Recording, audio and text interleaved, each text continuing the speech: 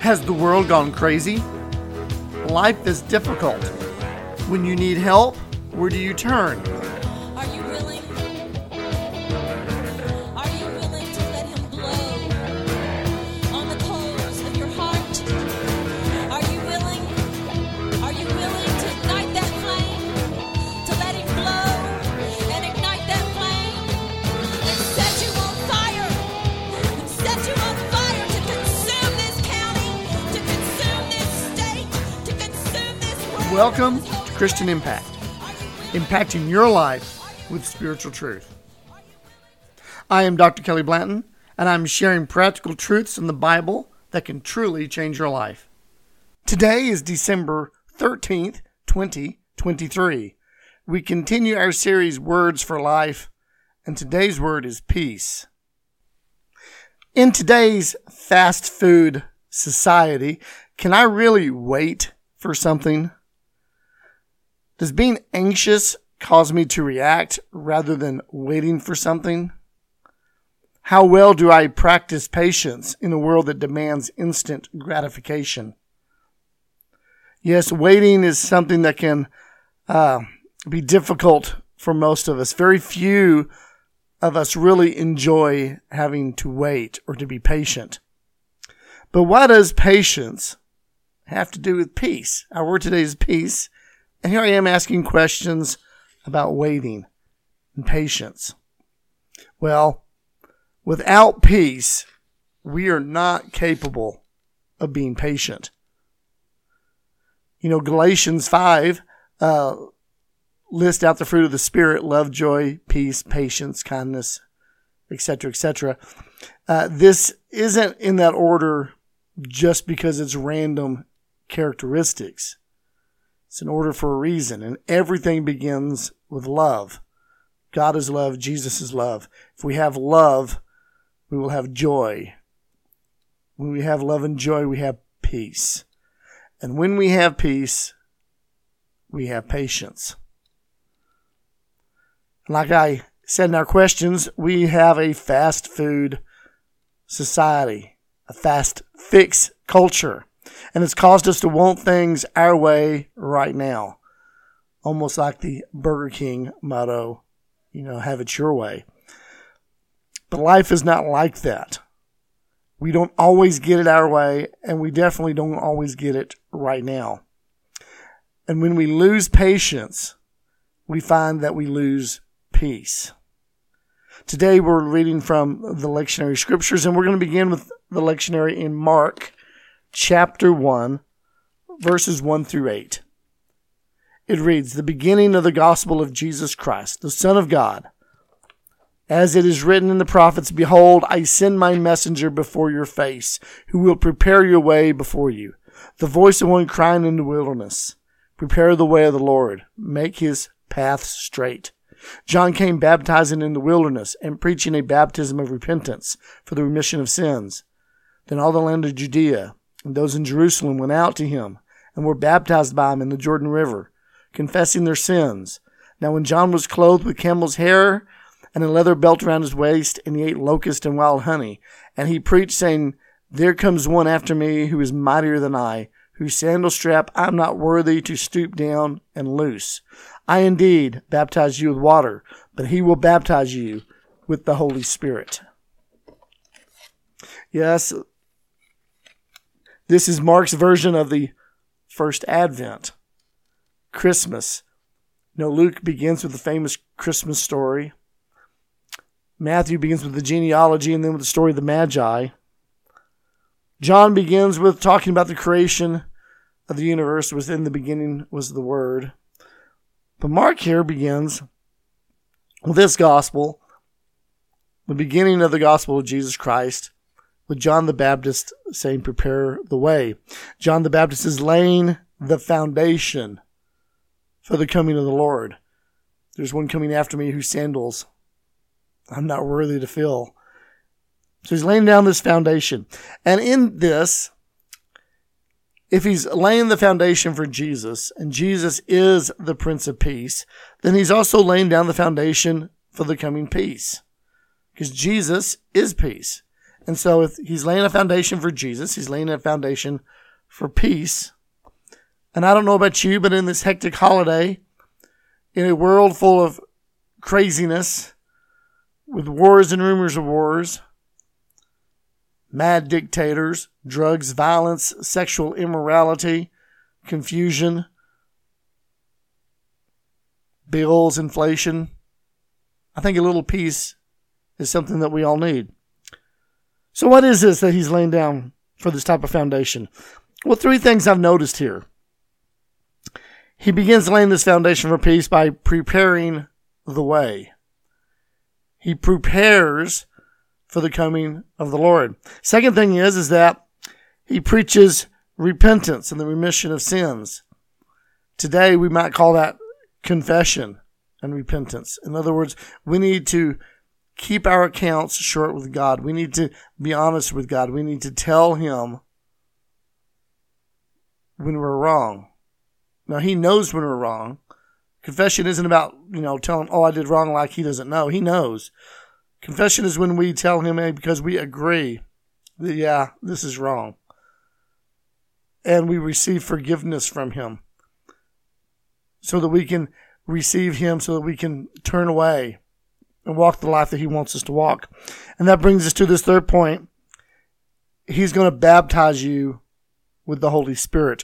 We need the Spirit of God in us if we're going to have peace. Now, I want to continue this thought. I know we're moving rather quickly, but let's look at the next passage in the lectionary. It is Isaiah chapter 40, verses 1 through 11. It reads, "Comfort, yes, comfort my people, says your God.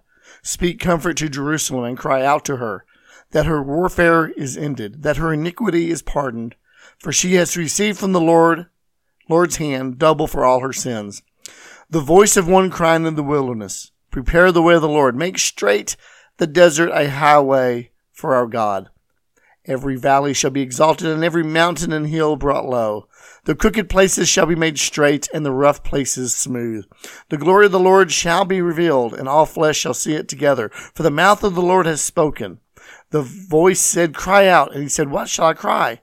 All flesh is grass, and all its loveliness is like the flower of the field. The grass withers and the flower fades, because the breath of the Lord blows upon it. Surely the people are grass. The grass withers, the flower fades, but the word of God stands forever. O Zion, you who bring good tidings, get up into the high mountain. O Jerusalem, you who bring good tidings, lift up your voice with strength. Lift it up. Do not be afraid. Say to the cities of Judah, behold your God. Behold, the Lord God shall come with a strong hand. His arm shall rule for him. Behold, his reward is with him, and his work before him. He will feed his flock like a shepherd. He will gather the lambs with his arm and carry them in his bosom and gently lead those who are with young.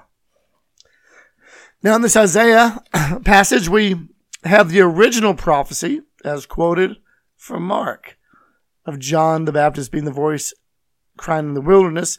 Here Isaiah is prophesying. And he's prophesying from a point, and you have to remember Isaiah prophesied before the people were going into exile, and there was a lot of judgment. And then later, as things began to go awry for the nation, and the siege came upon them and stuff, he spoke comfort to them. And so this one begins. If you need peace in your life, here's this word of this prophecy. It says, comfort. Yes, comfort my people. Speak comfort to Jerusalem. 3 times in a little more than a verse, we see this comfort. Comfort. Nothing brings peace like someone speaking comfort to you when you've been hurt, when you're hurting, when you're not at peace. To have someone come and give you comforting words can help bring a moment of peace. And here the Lord is speaking words of comfort. Comfort to you and I. And when he does it and he tells Isaiah to cry out, and here he replies, well, what should I cry out? And we get a parable. I know we think of parables in Jesus on the Mount of Olives or walking around in Jerusalem or some context like that.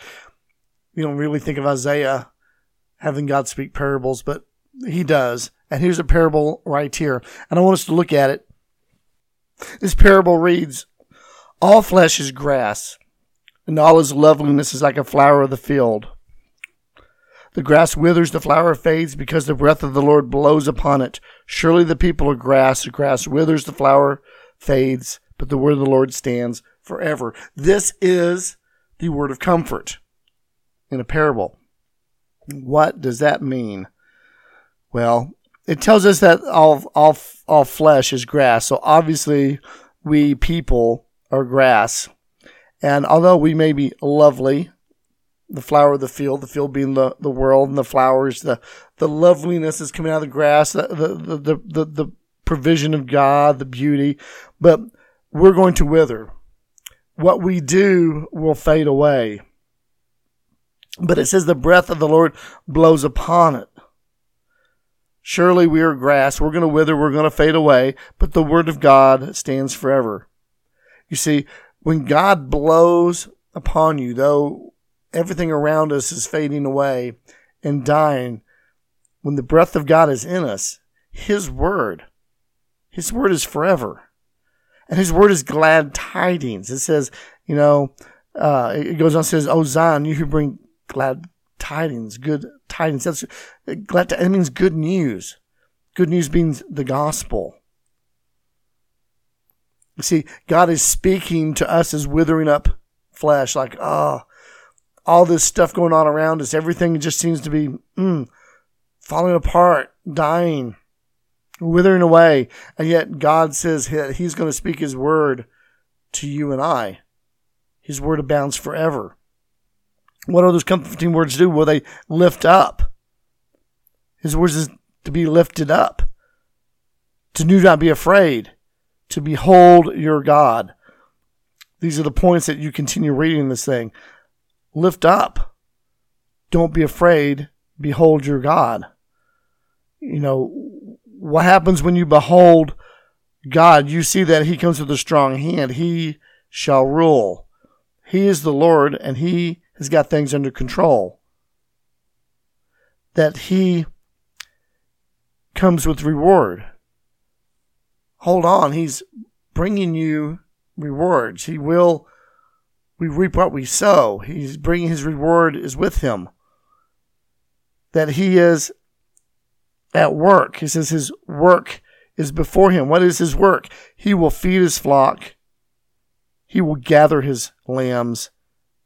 He will carry them, and He will lead them. You see, the Lord wants to work for you. He wants to feed you. He wants to gather you to Him. He wants to carry your burdens. He wants to lead you. If you allow Him to do that, then He rules in your life, and there are rewards that will follow.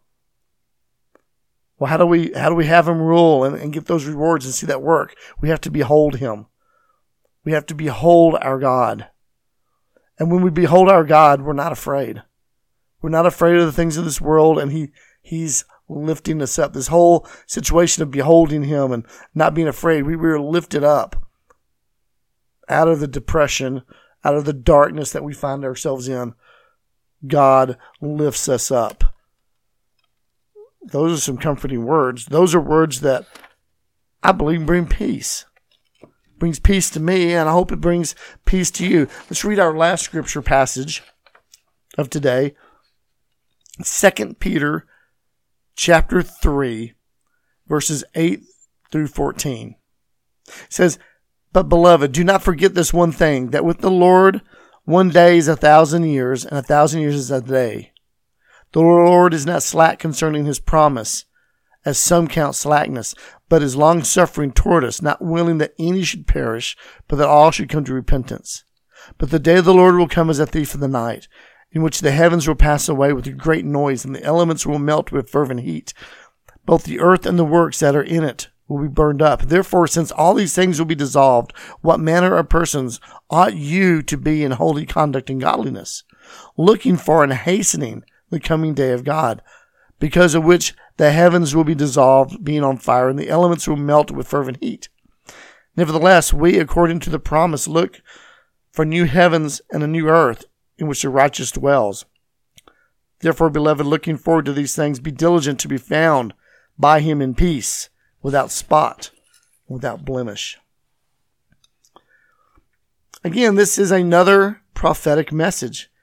It deals with the second advent, or the second coming of Christ. And it's basically telling us, listen, he's not late. This idea of a thousand years is a day, and a day is 1,000 years. Listen, he's not late. He doesn't work on our schedule.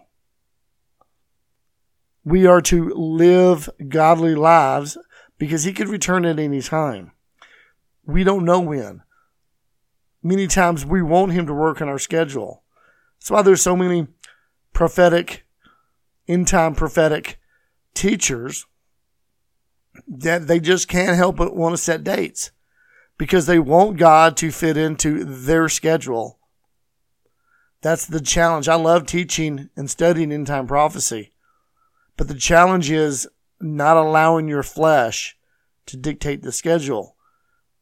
And when I say flesh, we just like having control of when things happen. We want to put it all in a timeline and make it all nice and neat.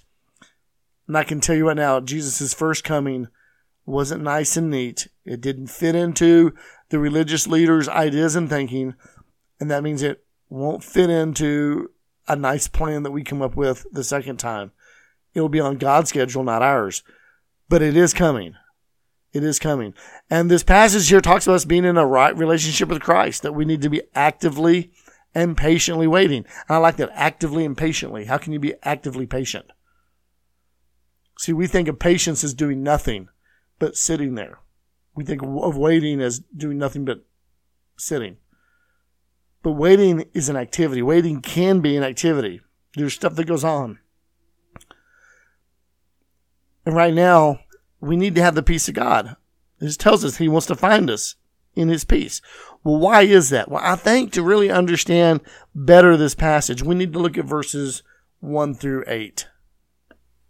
These verses read, Beloved, now I write to you this second epistle, in both of which I stir up your pure minds by way of reminder, that you may be mindful of the words which were spoken before by the holy prophets, and of the commandment of us, the apostles of the Lord and Savior, knowing first that scoffers will come in the last days, according to their own lust, and saying, Where is the promise of his coming? For since the fathers fell asleep, and all these things continue as they were from the beginning of creation. For this they willfully forget, that by the word of God the heavens were of old, the earth standing out of water and in water, and by which the world that then existed perished, being flooded with water. But the heavens and earth, which are now preserved by the same word, are reserved for fire until the day of judgment and perdition of ungodly men. But, beloved, do not forget this, that with the Lord 1 day is 1,000 years, and 1,000 years as 1 day. I know that wasn't in the lectionary, but I believed we needed this for context. Because we see here that in this waiting, this actively patiently waiting, what is the society is like? Well, it's full of scoffers. These are people that are making fun of this idea of the coming of the Lord. They're making fun of me when I try to tell you, prepare yourself. Be filled with the Spirit.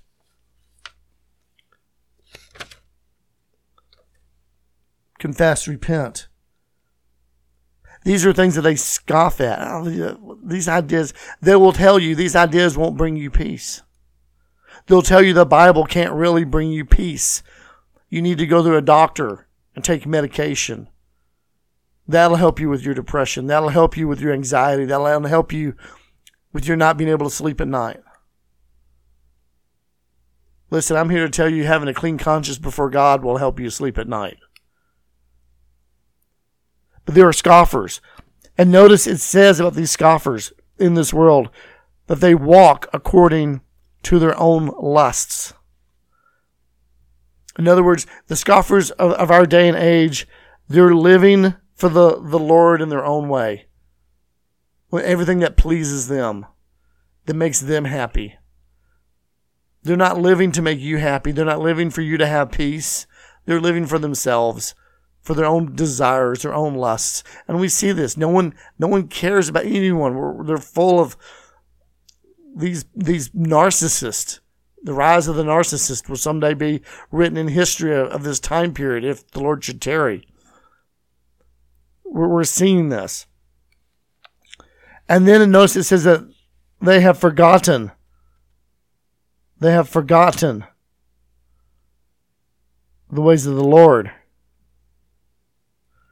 They've forgotten the word of the Lord. See, this makes me think, I know I'm stuttering here, forgive me. Is this the world that has forgotten, or is this a great falling away? Are these believers, are these carnal Christians, they no longer understand or believe the Word of God? See, their peace is in the world and their lusts. Now, we can definitely apply this to the entire world. Because as I watch many so-called Christians grow cold, I'm seeing more and more Christians, they no longer believe the Word of God is just that, the Word of God. They no longer believe it has effect. And because of that, they fulfill their desires. They fulfill things in their life with things of the world, with things of their flesh and lust. And so they find peace in their lust, in their flesh. But brothers and sisters in Christ, we are called to wait patiently in this type of culture. And we need God's peace. So how do we get it? How do we keep the peace of God? Well, I'm going to go back to Mark. Prepare yourselves. We need to prepare the way for the Lord to move in our lives. We need to prepare ourselves for peace. That's why we read the Bible. That's why we pray. That's why we listen to podcasts like this. That's why we go to church services. That's why we want to be around other believers and we want to talk about the Lord. We're preparing ourselves for God to move in our lives. Are you preparing yourself? Confessing and repentance. Are you keeping a clean conscience before God? Are you going before Him? I'm not saying beat yourself up like we're all poor sinners, but I'm talking about no one's perfect. I'm not perfect. Are you keeping those accounts short with God? Are you keeping yourself cleansed with Him? And finally, are you being baptized? Are you being filled with the Spirit? I know the baptism of the Spirit that's really a one-time thing, but being filled with the Spirit is a continuous, all the time. We're called to be filled and be filled and be filled and be filled. That's what that be filled is. Are you seeking His Spirit to be full in your life? These are things that if you're doing in your life, the peace of God will be with you. It's a promise. It's a promise, and the Word of God stands forever. If you do these things, the scripture we just looked at, what does it do when you're preparing yourself and you're keeping the short accounts before the Lord and you're seeking to be filled by the Spirit? By the way, you're filled by faith. You just ask and believe. But what happens when you do these things? Well, in turn, Jesus will comfort you. He lifts you up. He's going to cast out fear, and He allows Himself to be seen and known. You can behold your God. You can behold Him. And when this happens, He will rule, reward, and work in your life. He's going to feed you. He's going to feed your spirit. He's going to gather you to Himself. He will draw close to you because you've drawn close to Him. He will carry you. He'll carry those burdens. You can take all those anxiousness, the worry, the depression. You can give all those things to Him, and He will carry it for you.